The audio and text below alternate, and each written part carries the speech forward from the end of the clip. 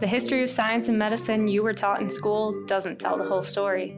Our legacy is full of unsung heroes who made incredible contributions that just haven't been recognized. And there are too many suppressed stories of exploitation under the guise of scientific research. As biomedical scientists and seekers of justice, we want to uncover the hidden side of science and make these stories known. People of all races, genders, nationalities, sexualities, and abilities have always been essential to pushing the field forward. It's time for us all to reclaim the bench.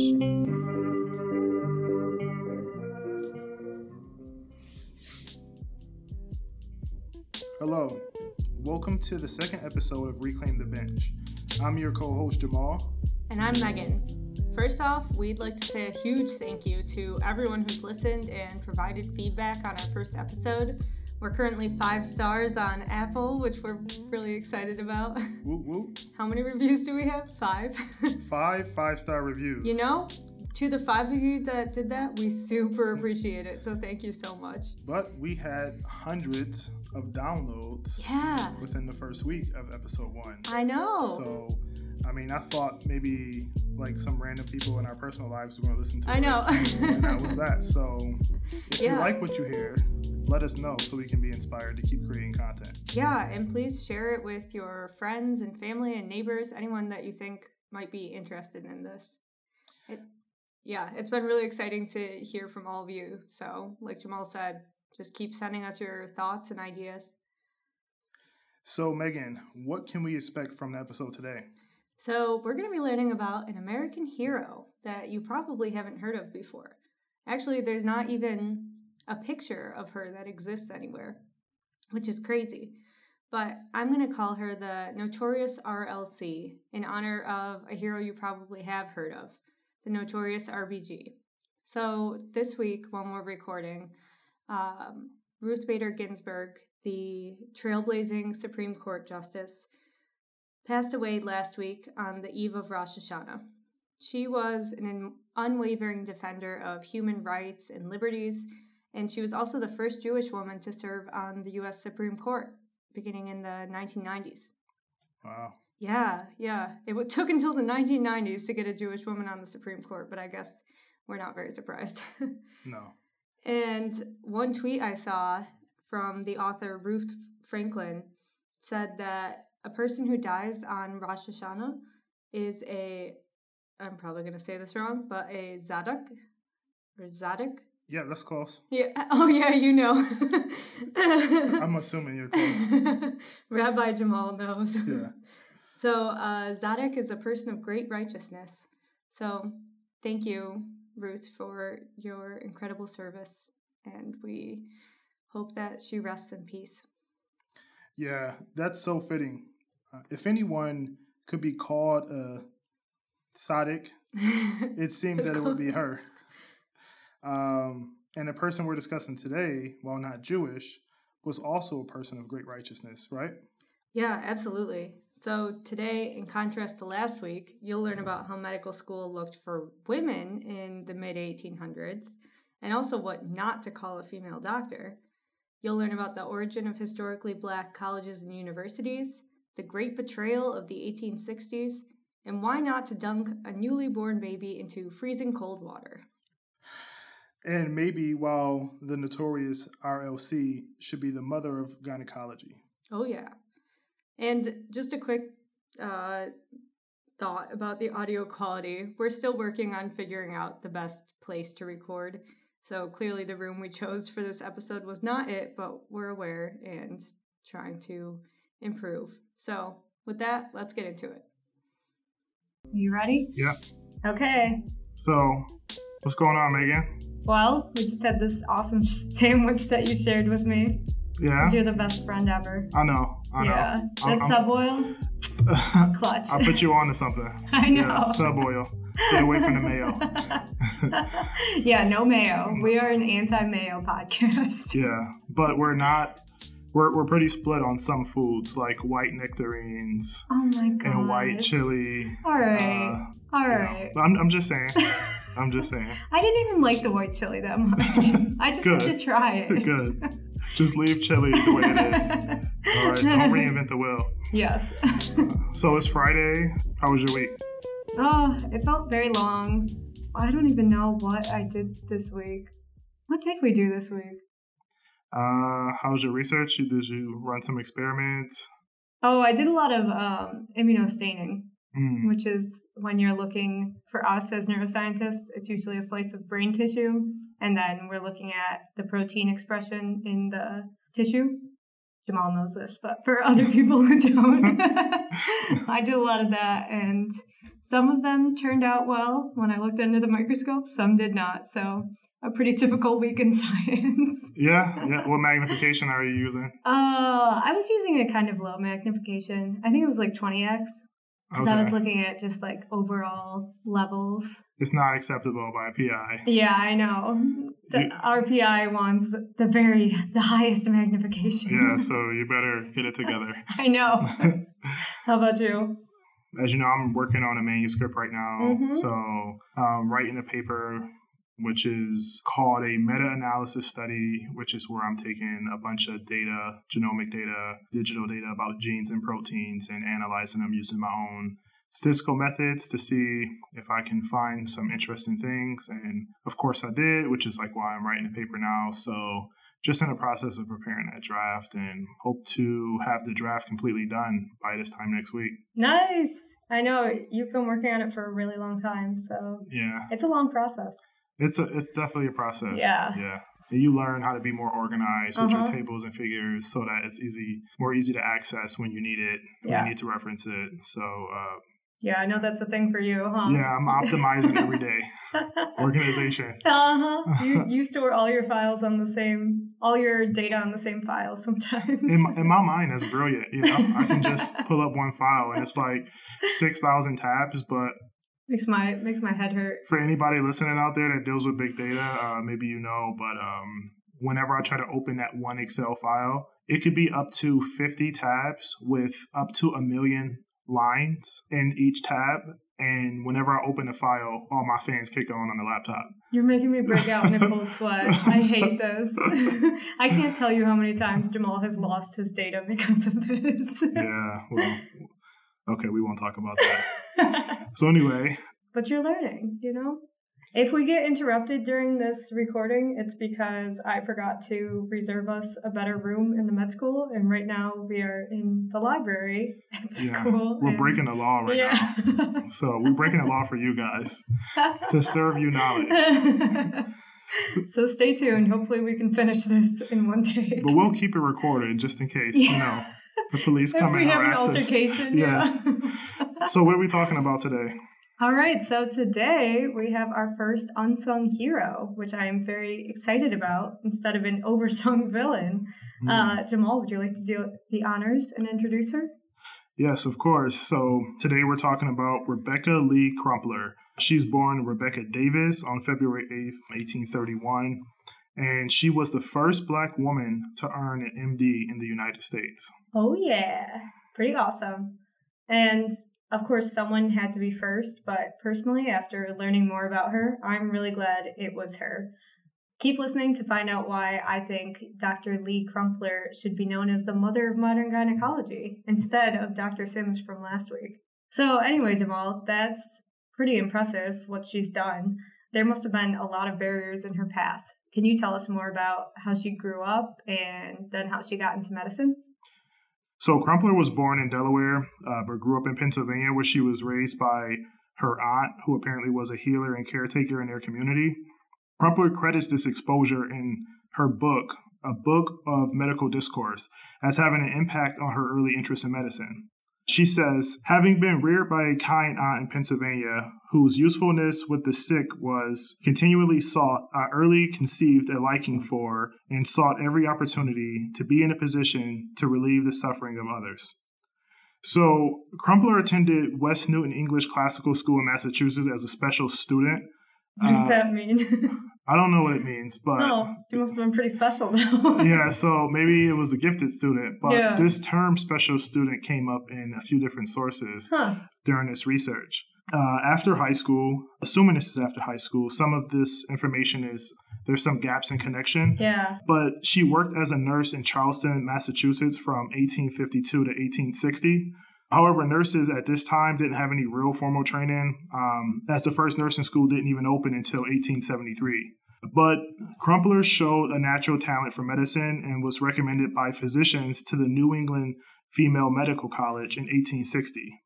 So she must have been pretty amazing, especially because, of course, the reason why we're doing this episode, there were no Black women doctors at the time.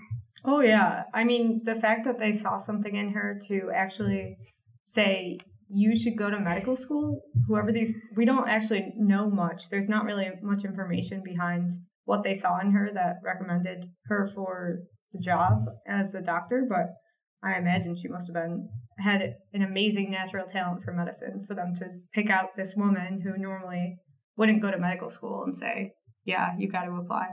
In 1860, out of 54,543 doctors in the United States, 300 were women, which is 0.5%, and 0 were Black women. So this was not common at all. Yeah, exactly. So in 1860, Crumpler attended the New England Female Medical College. When she graduated in 1864, Crumpler was the first African-American woman in the United States to earn an MD degree and the only African-American woman to graduate from the New England Female Medical College until its merger with Boston University in 1873. That's incredible. And you read up on this school, right? The New England Female Medical College? Yeah, so this school was founded by Doctors Israel Tisdale Talbot. Say it 3 times fast. Said it. And Samuel Gregory in 1848, and accepted his first class of 12 women in 1850. The inspiration to create this university stemmed from women physicians not being permitted to attend medical lectures at existing medical programs. The one founder, Samuel Gregory, deemed it unnatural that men exclusively delivered babies and felt that women should be trained to become certified midwives. He also argued that the U.S. was the only country in the world that solely relied on men for the aid in childbirth. U.S. exceptionalism, huh? I guess so. He also believed that, just in general, that women aiding in childbirth or conducting childbirth would reduce complications that men just weren't as skilled in recognizing. Yeah, that makes sense to me, especially considering what we learned last week about how men at this time were barely trained in any sort of female-specific medicine. And actually, Dr. Crumpler herself recognized the special advantage of women's experience. And I'll get to that later when we discuss the book that she wrote. There was a little bit of pushback on this idea, though. Actually, one of the faculty members at the college, Dr. Maria, you ready for another one? Yeah. Zakriska, argued. Did I say it right? I have no idea. Yeah, you don't know. So, I do have that special tongue, though. Allegedly. Yeah, that definitely didn't sound right. The listeners have no context of why you have a special tongue. Supposedly, I pronounce things in different languages better than Jamal. Yeah, allegedly. So anyway, one of the faculty members, she argued that women should practice medicine out of interest and passion for science and medicine, not just empathy for women and children. Of course, there were other objections, many by men who said that women could not endure what it takes to practice medicine or were intellectually incapable completing the curriculum. So they kind of thought that the New England Female Medical College was a big joke and that women wouldn't be trained properly at this institution. Yeah, I can't say I'm surprised at all, unfortunately. And let me tell you, like, some prominent people still explicitly say very sexist things like this. One thing that comes to mind off the top of my head is James Watson, one of the recipients of the Nobel Prize for the discovery of DNA. Have you heard about how awful he is? Yes, I have. Racist, sexist, yep. Anti-Semitic, etc. I'm sure we'll discuss that much more when we talk about Rosalind Franklin, who was the woman who famously did not get enough credit for this discovery. She didn't. Yeah. She's known for Photo 51. Mm-hmm. I believe so. So I can't wait to talk about that. I know, in a future episode. I'm sure we will soon. Yeah. So anyhow, with regards to this early women's medical college, I read a newspaper article from the Boston Globe in 1948. So it had a very long title. Female medical college of 100 years ago had 2 professors and not even a skeleton. Girl students called indelicate when BU's medical school opened. And this was written by Mary O'Brien. Was that an abstract or the title? I know, right? I feel like I already know what the article is about. Seriously, I think the title was longer than the article itself. But yeah, so she wrote this article to commemorate the 100th anniversary of the school's opening in 1848. And in the article, it also discusses how women were considered too delicate or unable to get around enough to become physicians, which sounds a little bit like projection to me. But yeah, I don't even know what that means. Unable to get around. I know, seriously. Like walk? I think so. Okay. And they had a lot of trouble getting funding from what this article said, because male physicians didn't want to tarnish their reputation by donating to a women's school. Oh, the horror. So at first it was just held in the houses of some doctors, and they didn't even have a real building. But it did have some success in Boston because the city had strong women's rights and abolitionist movements. So it made it actually a pretty good spot for this pioneering school.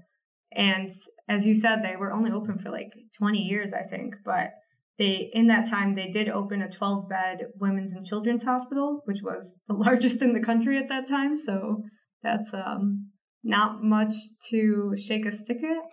But is that how you use that expression? I've never heard. I don't have the special tongue, so I'm not familiar with the phrase.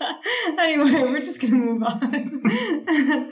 So then, as you mentioned, it merged with Boston University in 1873 and became a co-ed school.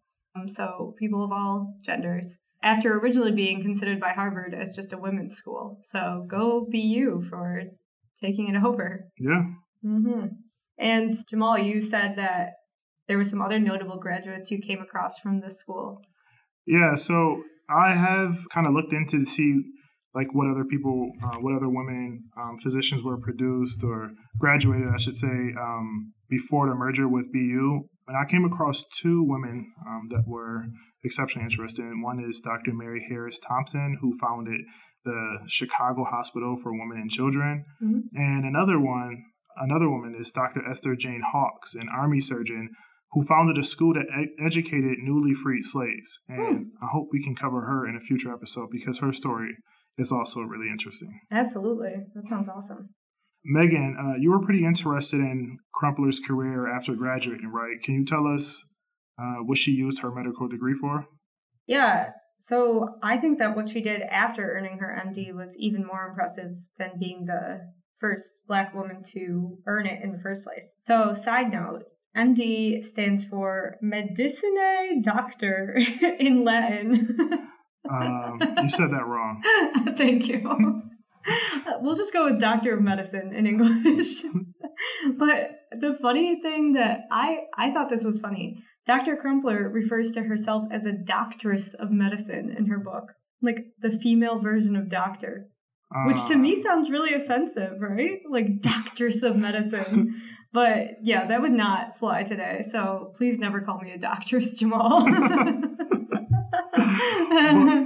but actually, so you said MD stands for Medicinae Doctor or something like that. And the discipline for MD is allopathic medicine. Yeah. Right? That's right. What the MD for versus... In the U.S., yeah. I don't know about in other countries. And then, but we also have DO degrees. Yes.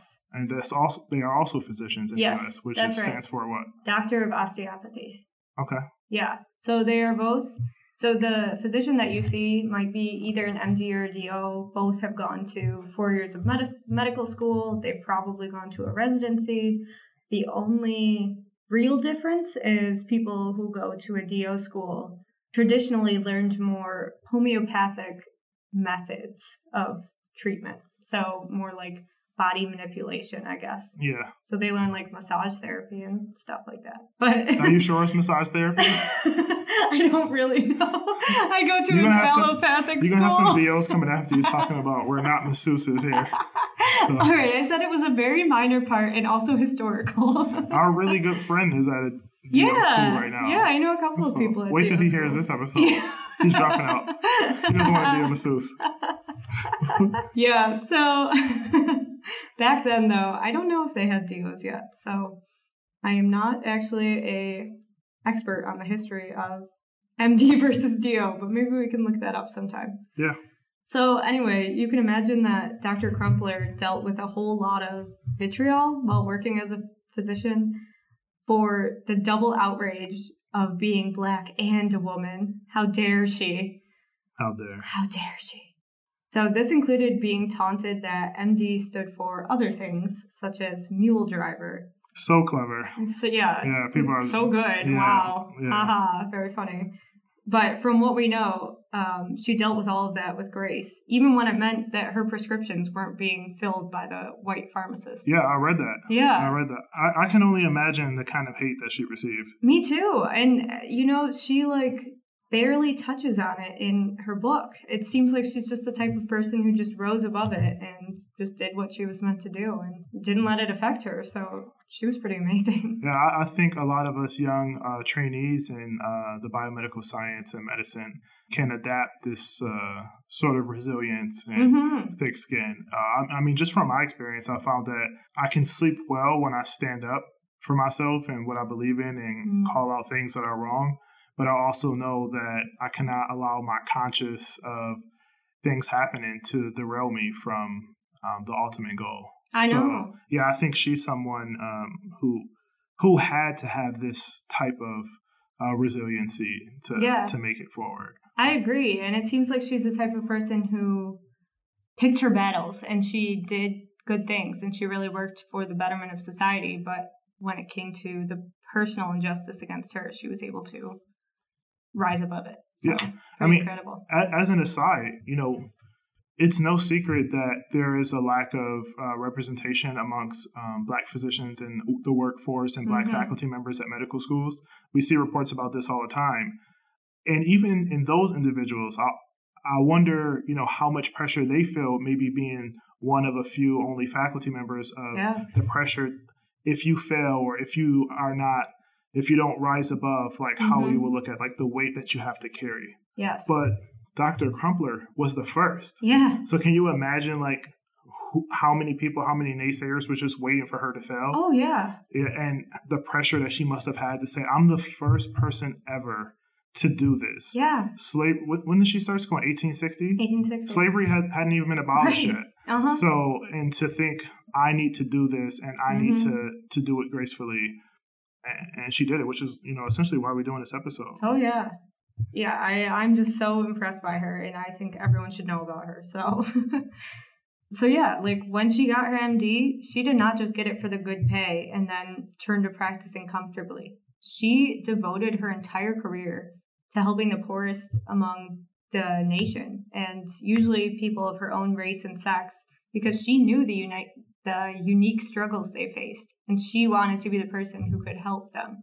So after graduating in 1865, Dr. Crumpler worked first in Boston, and like I said, she was caring primarily for African-American women and their children. Accounts tell us that she just wanted to treat people. She just wanted to heal people. She didn't care much about their ability to pay. She would treat them regardless. She just sincerely wanted to do what she could to help. And then in 1865, the Civil War had just ended. 4 million people were transitioning from being enslaved to free.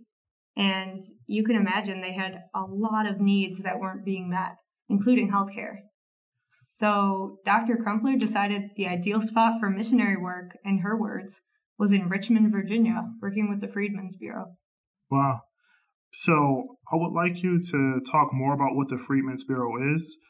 Because was it some sort of charity? But before you answer that, I actually wanted to touch on something that you said about her desire to work with individuals that she could more relate to that from more disadvantaged communities. If we do the math, what was this, over 150 years ago? Yeah. I actually was looking at some statistics the other day from the AAMC. Do you know what it stands for? Yeah, American Association of Medical Colleges. Yes. So I was looking at the data that they had collected and just kind of scrolling through some charts. And one statistic I came across was that when you look at medical students and residents and where their selected specialty that they want to work in, I think whites were like 25% of white students wanted to work in like underserved communities, but Black and Hispanic was somewhere above like 60%. Wow. So even still today, we have the people who are coming from these underserved communities taking less pay and less prestige to go back and work for those underserved communities, as opposed to, I'm not saying this is the motivation for all people wanting to go into like surgery or things like that, but even though it is very competitive, but instead of wanting to go for how can I find a specialty that makes the most money or have the most prestige, it's more like how can I give back and service the community. So I just wanted to add that as an aside for what you were talking about with Absolutely. Dr. Cropway. Yeah, that's still so important today. And I think you got some more stats for us at the end of the episode that we'll get into. Yeah, I'm all about the stats. Oh, yeah. But first, so what's this Freedmen's Bureau? So this was a governmental organization, actually under the U.S. War Department, for some reason, that was supposed to help these 4 million newly freed people get on their feet during Reconstruction. But this organization, I mean, surprise, surprise, from what we know of history, was poorly funded and had little support among Southerners. No one is shocked. And it essentially just handed power back to the former slave owners and left the formerly enslaved with next to nothing. Well, we did have a conversation with Dr. Henry Louis Taylor, a professor of urban studies at the University of Buffalo. He discussed what he calls the Great Betrayal, where the U.S. government just returned power to the Confederate traders instead of to free slaves, who had an essential part in helping the Union win the war in the first place. So really, the only punishment these former slave owners had was that they could no longer own humans like livestock. Otherwise, conditions were pretty much the same. Jeez. Yeah, it's so horrifying when you think about it. And when he phrased it like that to us when we were having this conversation, it really struck me, because that's not how you learn about it in history. It's just like, oh, of course, like the slave owners got their land back and they got everything back, and then the former slaves just went to work on their land as like quote employees instead of slaves. But it was essentially still a form of bondage. Yeah, it's not the case at all. Yeah, it's not the case of, we talked about this last episode, of what we learned in traditional formal education. Yeah, of course. So the fact that this Freedmen's Bureau had no teeth was due to the Democrats at the time, who were the conservatives of the day. Yeah, the party switched platforms in the mid-20th century. So I don't know if you know more about that. No. I just put that in. Okay. I know Dixiecrats and, all those things. Yeah. Yeah, but I'm not an expert in... Oh, see, I just expected to be an expert of all things politics. Yeah, no, not that. I kind of lost. My political science professor as an undergraduate would be disappointed in me. That's okay. But anyway, these people quickly defunded the organization for fear that it would make former slaves lazy. Does that sound familiar at all to today? Yes. So, while the Bureau was around, these newly free people were, like I said, they were just encouraged to work under their former masters, supposedly as employer and employed rather than master and slave, but this barely changed their living conditions. And Black women were notably treated very differently than white women of the time. Instead of being considered delicate and in need of protection, freed women were punished for not being employed as field hands alongside their families. And the Freedmen's Bureau actually pushed husbands to sign contracts for the wives, making me wonder how much of their bondage actually ended when the war was over. Wow. Did any real good come from this Freedmen's Bureau then? From what I've read, not much, but one of the major lasting accomplishments was education. So, I mean, that is pretty awesome. Many schools were established, and although they did lose funding later, it created a standard for education among African Americans. One inspector for the Bureau, J.W. Alvord, wrote that people were really excited to learn. The freedmen have the natural thirst for knowledge, aspire to power and influence coupled with learning, and are excited by the special study of books. So I guess they were just human beings. Like, I think he was just surprised, but whatever. So this legacy influenced the formation of historically Black colleges and universities, which were spaces for higher education of Black people in the South at this time when they weren't permitted in all-white institutions. And actually, one of the most famous of these schools, Howard University in D.C., is named for the Freedmen's Bureau Commissioner, General Oliver Otis Howard. So, a white guy. Yeah. But Howard University is, still really responsible for the majority of medical school graduates of Black or African American descent. Yeah. Even though the numbers are pretty low. Most of them are concentrated at Howard University. Wow. Yeah. Yeah, so that legacy at least remains strong. Yeah. So what role did Dr. Crumpler play in the Freedmen's Bureau? So after the Civil War, the freed slaves were denied care by most of the white physicians in the South. The hectic conditions, basically just being thrown on the streets with no land, no money, no nothing, in these impoverished, crowded environments, it caused a lack of sanitation and easy spread of disease. So you can think of newly freed people as refugees, really. To me, like, their ancestors were taken from their home country and then they were just left with people who didn't want them there in the country that they had been kidnapped to. So they were really refugees. Yeah. And so gaining adequate health care was really hard to come by and really important. And so Dr. Crumpler worked with this organization, and she specifically cared for the women and children. In her book, she says, quote, after the close of the Confederate War, which I thought was interesting. She didn't call it the Civil War. She called it the Confederate War. Okay. My mind centered around Richmond, the capital city of Virginia, as the proper field for real missionary work, and one that would present ample opportunities to become acquainted with the diseases of women and children. During my stay there, nearly every hour was improved in that sphere of labor. Yeah, so I don't know much about the Freedmen's Bureau specifically, but I do remember learning about the Reconstruction period. I know at the time, Andrew Johnson was the president, and he opposed the Reconstruction and those efforts. So Freedmen's Bureau might have been one of those initiatives. Was it? Yeah.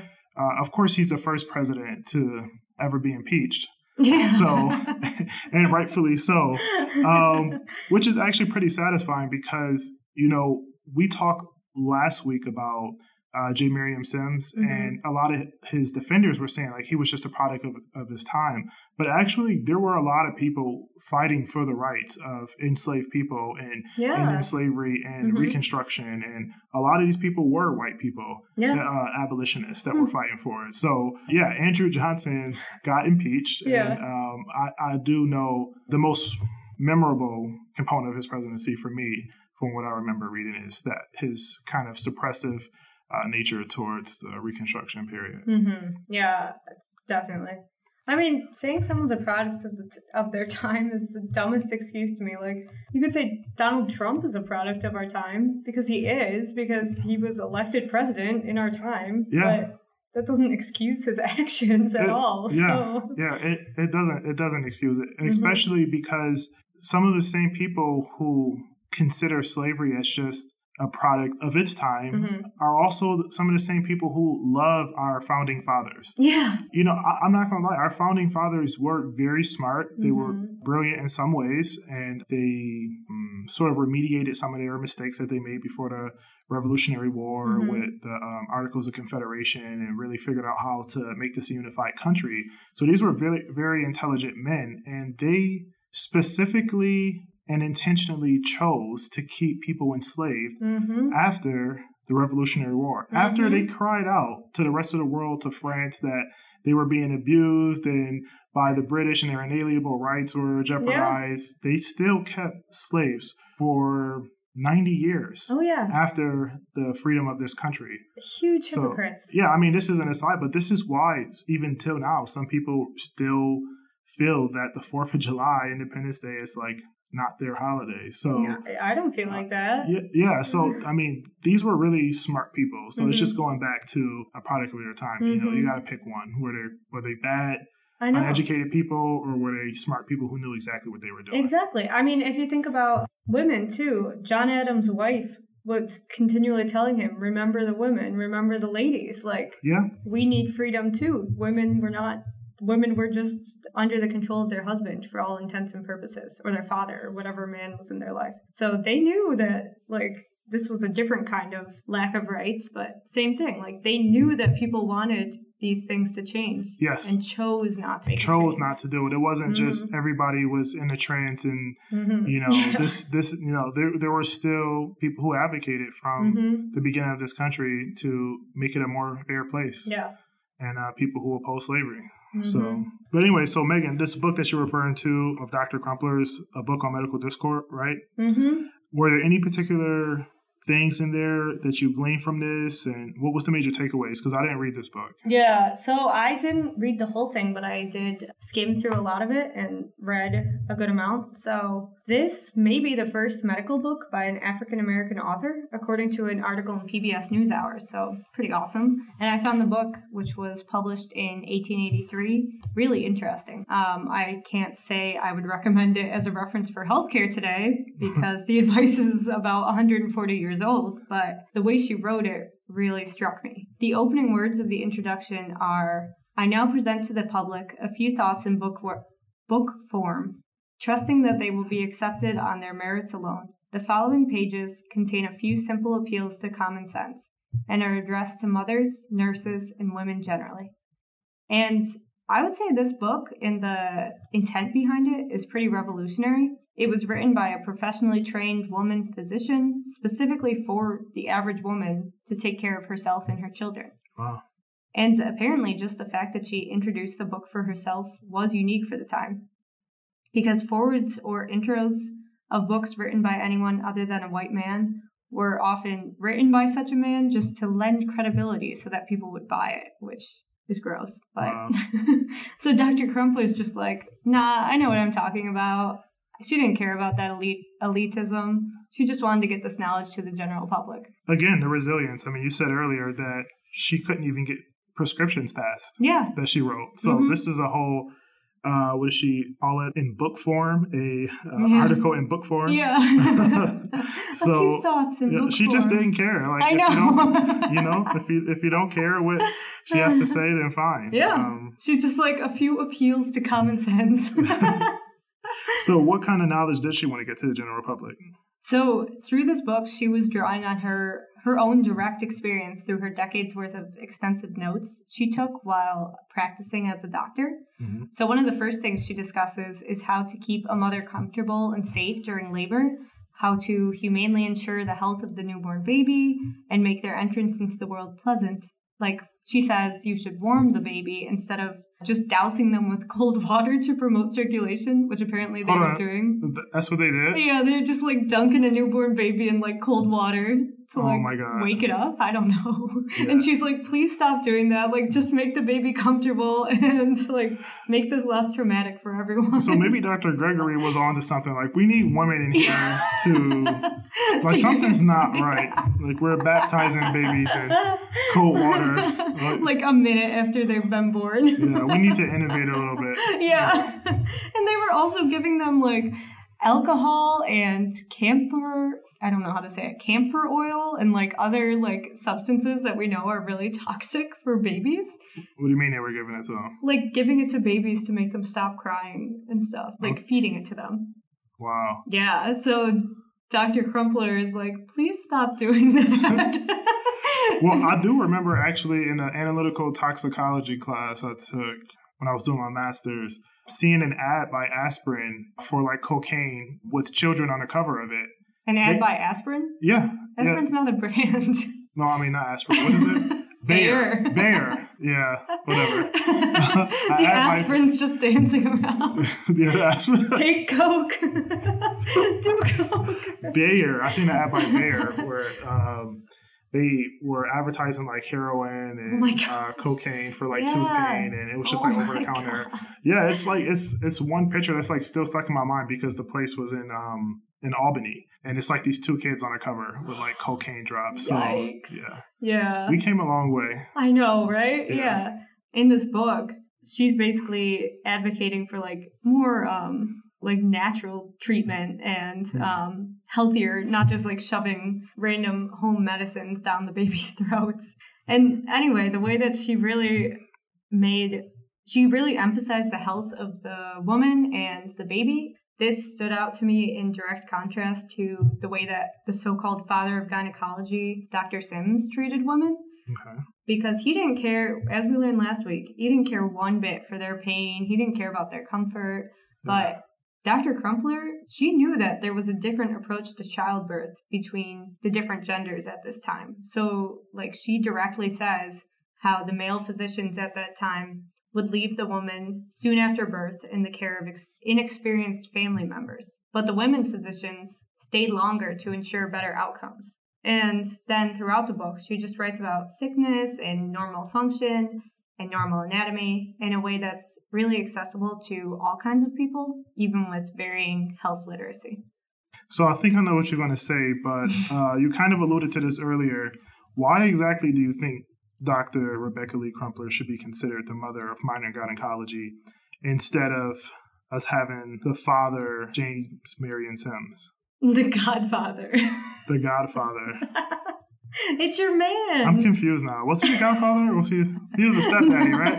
The stepdaddy of gynecology. I think that's what we finally settled on. But are you saying that there should be a push now that we refer to Rebecca Lee Crumpler as the mother of gynecology? I am saying that because in so many ways, she just really clearly cares about the women and the babies under her care. She just always was emphasizing their health and the natural treatment instead of just jumping to these invasive cures like Sims, and is reassuring mothers that babies progress at different rates, so don't worry too much, and really empowering women to understand the basics of health and disease for themselves instead of just relying on the doctor to tell them what's wrong.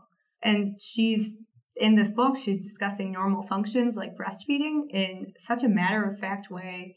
She just refers to female anatomy in a way that's not shaming, it's not hush-hush.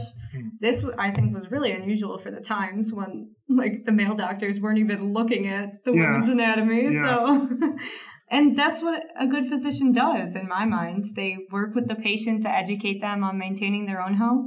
Instead of simply scribbling up a prescription and sending them on their way, this person can then take care of themselves with the doctor's help and education. So Dr. Crumpler gives so many tips on like how the mother can alleviate her own pain and her own discomfort.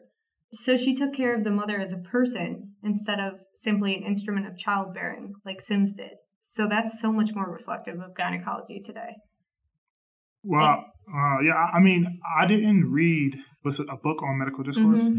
I didn't read this, but just listening to you talk now, and I remember doing a research on Sims, and he also had an autobiography. It's completely different. Like, even in their own words, in his own words, he wanted to let you know what he did, what he invented, not necessarily like this is what you can do to advance the field. Yeah, and this book that Dr. Crumpler wrote, the introduction has like that one paragraph about her that we read about at the beginning where she's like, my aunt was a caretaker and that inspired me. And that's it. And then the rest of it is about what you can do for your own health. Wow. She was such a selfless person who was really in it just for the care of other people. It's like she really just embodied the best qualities of a physician. She specifically discusses in a really straightforward way that poor mothers should receive the same care as the wealthy.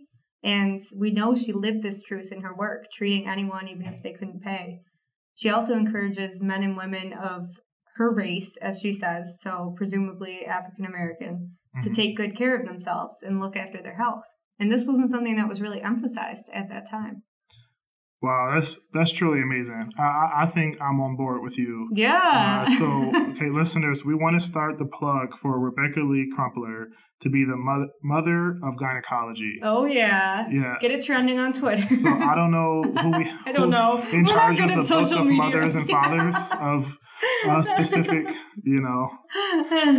titles, but I would like to see that. Yeah. Yeah. So what? Sims had I'm just guessing from the research that we did, maybe 8 statues or something like that were up. He even had a statue up in France from treating like an empress over there for some issue. So do we have a statue of Rebecca Lee Crumpler? Because actually, I seen some images of her, but that might not have even been her. And I've read in various publications that there is no known photograph. Yeah, I read that too. Yeah, so is there a statue at least? No, there's nothing. Up until July 2020, so this was last month, up until last month, she didn't even have a gravestone. There was nothing marking her grave. What? She was in an unmarked grave in the Fairview Cemetery in Boston. Oh my God. Yeah. Okay. And, like, no one knows anything about her. We didn't know about her until I Googled who was the first Black woman to earn an MD, and her name popped up. And then we were like, this is an awesome woman. But so in July 2020, according to a Boston Globe article, efforts by Dr. Melody McLeod, who is an OBGYN at Emory University Hospital and who graduated from Boston University herself, along with Vicki Gall, the president of the Friends of Hyde Park Library. The two of them, with the efforts of others, dedicated a gravestone to Rebecca and her second husband, Arthur Crumpler, because, like I said, there was nothing there. Like, you couldn't even go and visit her grave. Sims has all these statues that you discussed. Yeah, and defenders of these statues, saying that we need these statues so that enslaved women can get credit for their contributions. Or something like that.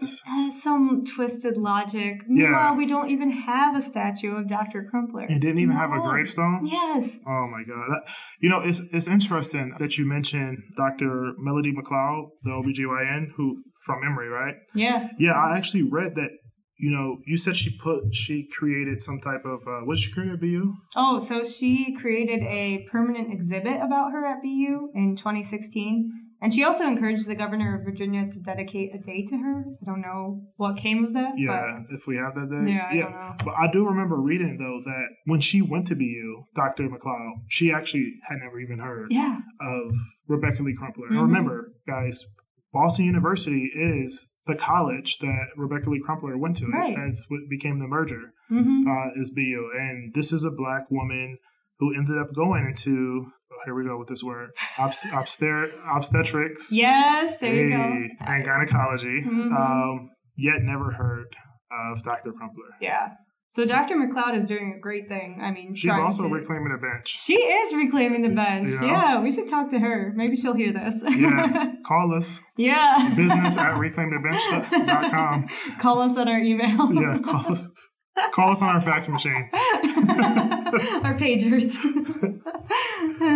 And then, additionally, the only other recognition that I could find is that there's a Rebecca Lee Society in Georgia. Lee was the last name of her first husband, and Crumpler of her second husband. Also, side note, her first husband died while she was in medical school, and she just, dealt with that and, pushed through. Yeah, of tuberculosis, right? Yeah. Yeah, she still completed her medical degree in 4 years, from 1860 to 1864. Yeah. So she's just such a badass. Oh my God. And then there's also a pre-health organization at Syracuse University, which is named for her as well. So after having gone through what the conditions were like for Black women 150 years ago, Jamal, what's it like today? How's the news? How are the stats? Yeah, so we're going to have our stats lesson for this episode. Lay it on me. As you guys will get to know me, I really like history, the story behind the story about the person, but I also really like numbers and trends and what that tells us about a story too. Numbers are power if they're used right. So I'll just run off some research that I did about the representation of women, African-American women, and African-Americans in general in medical schools and as working physicians. So today, for 2019-2020, that report from the AAMC, which again stands for... American Association of Medical Colleges. Yes. Are you quizzing me? No, I really am bad with acronyms.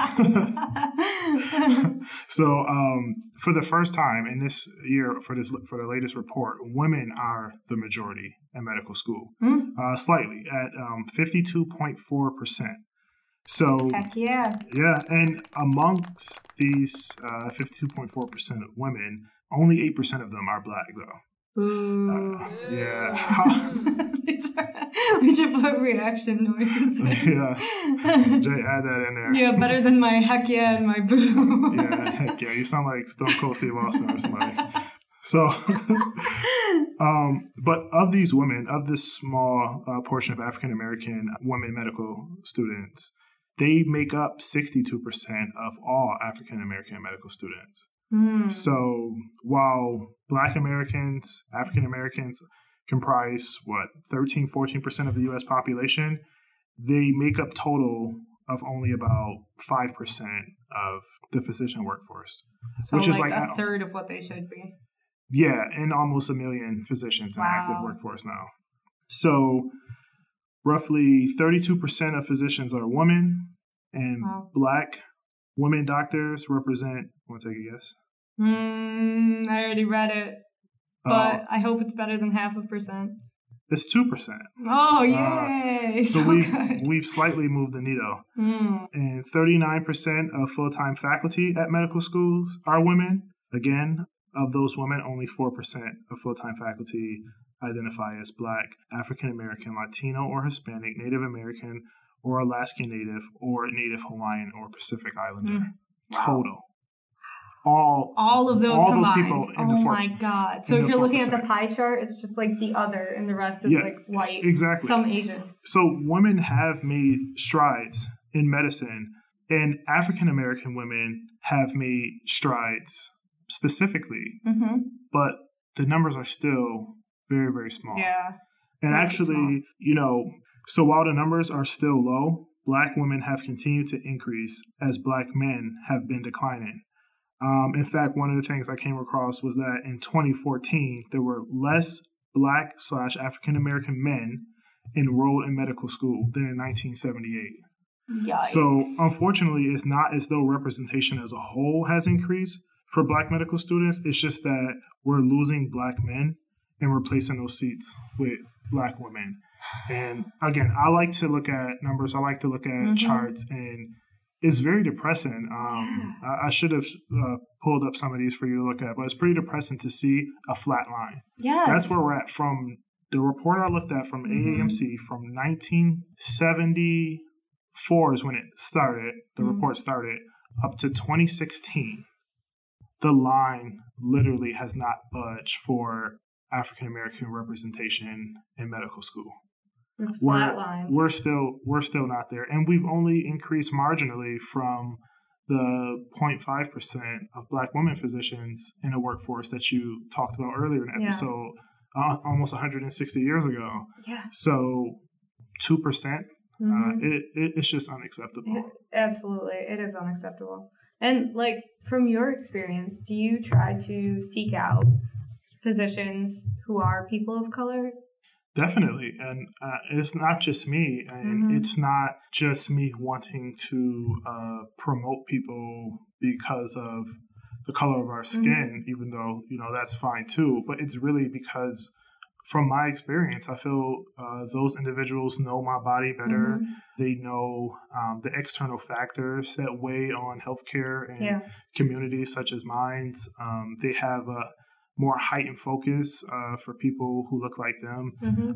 And overall, the bedside manner, the comfortability from my small experience with Black or minority physicians has just been more of a better experience. Yeah. But it's hard to find that. Yeah, I imagine. Yeah. So I also looked at some other numbers. I didn't put that in the notes for this episode, but if I can remember correctly, most Black physicians are clustered in internal medicine and family medicine. Family medicine, then internal medicine, then pediatrics. Now, to be fair, about every group has more weight in those specialties because they're probably less competitive, as you know, than something like neurosurgery or something like that. Right. But when you look at the opposite end of the scale, although there's clusters for whites in those specialties, there's also a good amount of representation in more exclusive specialties like orthopedic surgery and things like that. Yeah. And you really don't see that in the African American physician population. And I don't know why. I don't know if that's because competitively they have forces that have prohibited them from going into those specialties or if they just choose to go into family medicine. But I do know, and from looking at numbers and anecdotally, that for specialties like what you're going to go into, like psychiatry, there's a huge demand for Black psychiatrists. Yeah. Because mental health in the Black community is something that kind of has its own issues, but there's really not a lot of supply for individuals. Right. So. Yeah, we should talk about that in a future episode, how mental health is viewed and approached in different communities.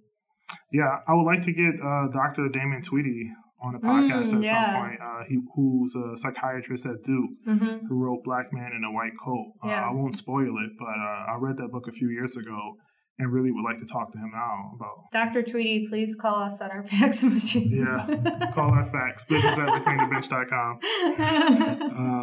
But what all that said about Black male physicians or medical students declining, I would like to pay homage to one Black male physician in particular, Dr. Charles Drew, who we actually have a school named after him in Buffalo, New York. Oh, we do? Yep. No way. Yeah, it's connected with the Buffalo Science Museum. Cool. And actually, there's lots of schools around the country named after him. There might even be a medical university named after Dr. Charles Drew, who innovated blood storage for like military use and things like that during his time. And we'll be covering him next. Spoilers. Yeah. And that's it. Don't listen. I just told you everything. So, do you have anything else to add? Nah, I mean, you all find your joy in this crazy time. Whatever makes you happy, whether it's gardening or baking or laying on the couch and watching Netflix. Don't feel ashamed of whatever you have to do to get through isolation. Yeah, I'm going to garden and bake when I get home. No, you're not. And make white chili and eat white nectarines. So, and also let us know what you would like to hear, and we'll consider those topics for future episodes. Please, we are very open to feedback. And if we ever get anything wrong, it's okay to correct us. Yeah, because we know that we're not experts. yeah, it's probably happened. Yeah, I'm sure. But we do try our best to report the most accurate information that we can. And from just our last couple episodes, these are historic events that, some parts weren't as documented or the narrative was controlled by those who wanted to promote people like Sims, but couldn't give a gravestone to Rebecca Lee Crumpler. Jeez. So, all right, we'll be talking about Charles Drew next. Peace. Crumpler. Start over. Velveeta. No. Start over your Rebecca Lee. And also, don't forget to subscribe to Reclaim the Bench on Apple, Spotify, Google Play, or wherever you listen to podcasts. And if you like what you hear, leave a review. This is one of the best ways to support our mission of amplifying the voices of those silenced in scientific and medical discovery. For even more content, including exclusive interviews or a chance to chat with us live, become a Reclaim the Bench patron at Patreon. Follow us on social media. We're on Instagram and Twitter at Reclaim the Bench. Also, stop by reclaimthebench.com to see what's on the agenda and to leave comments or suggestions on what topics you'd like to see us cover next. And if you'd like to further support our podcast, you can donate through our website. Funds will help us to maintain the infrastructure necessary to continue delivering you content.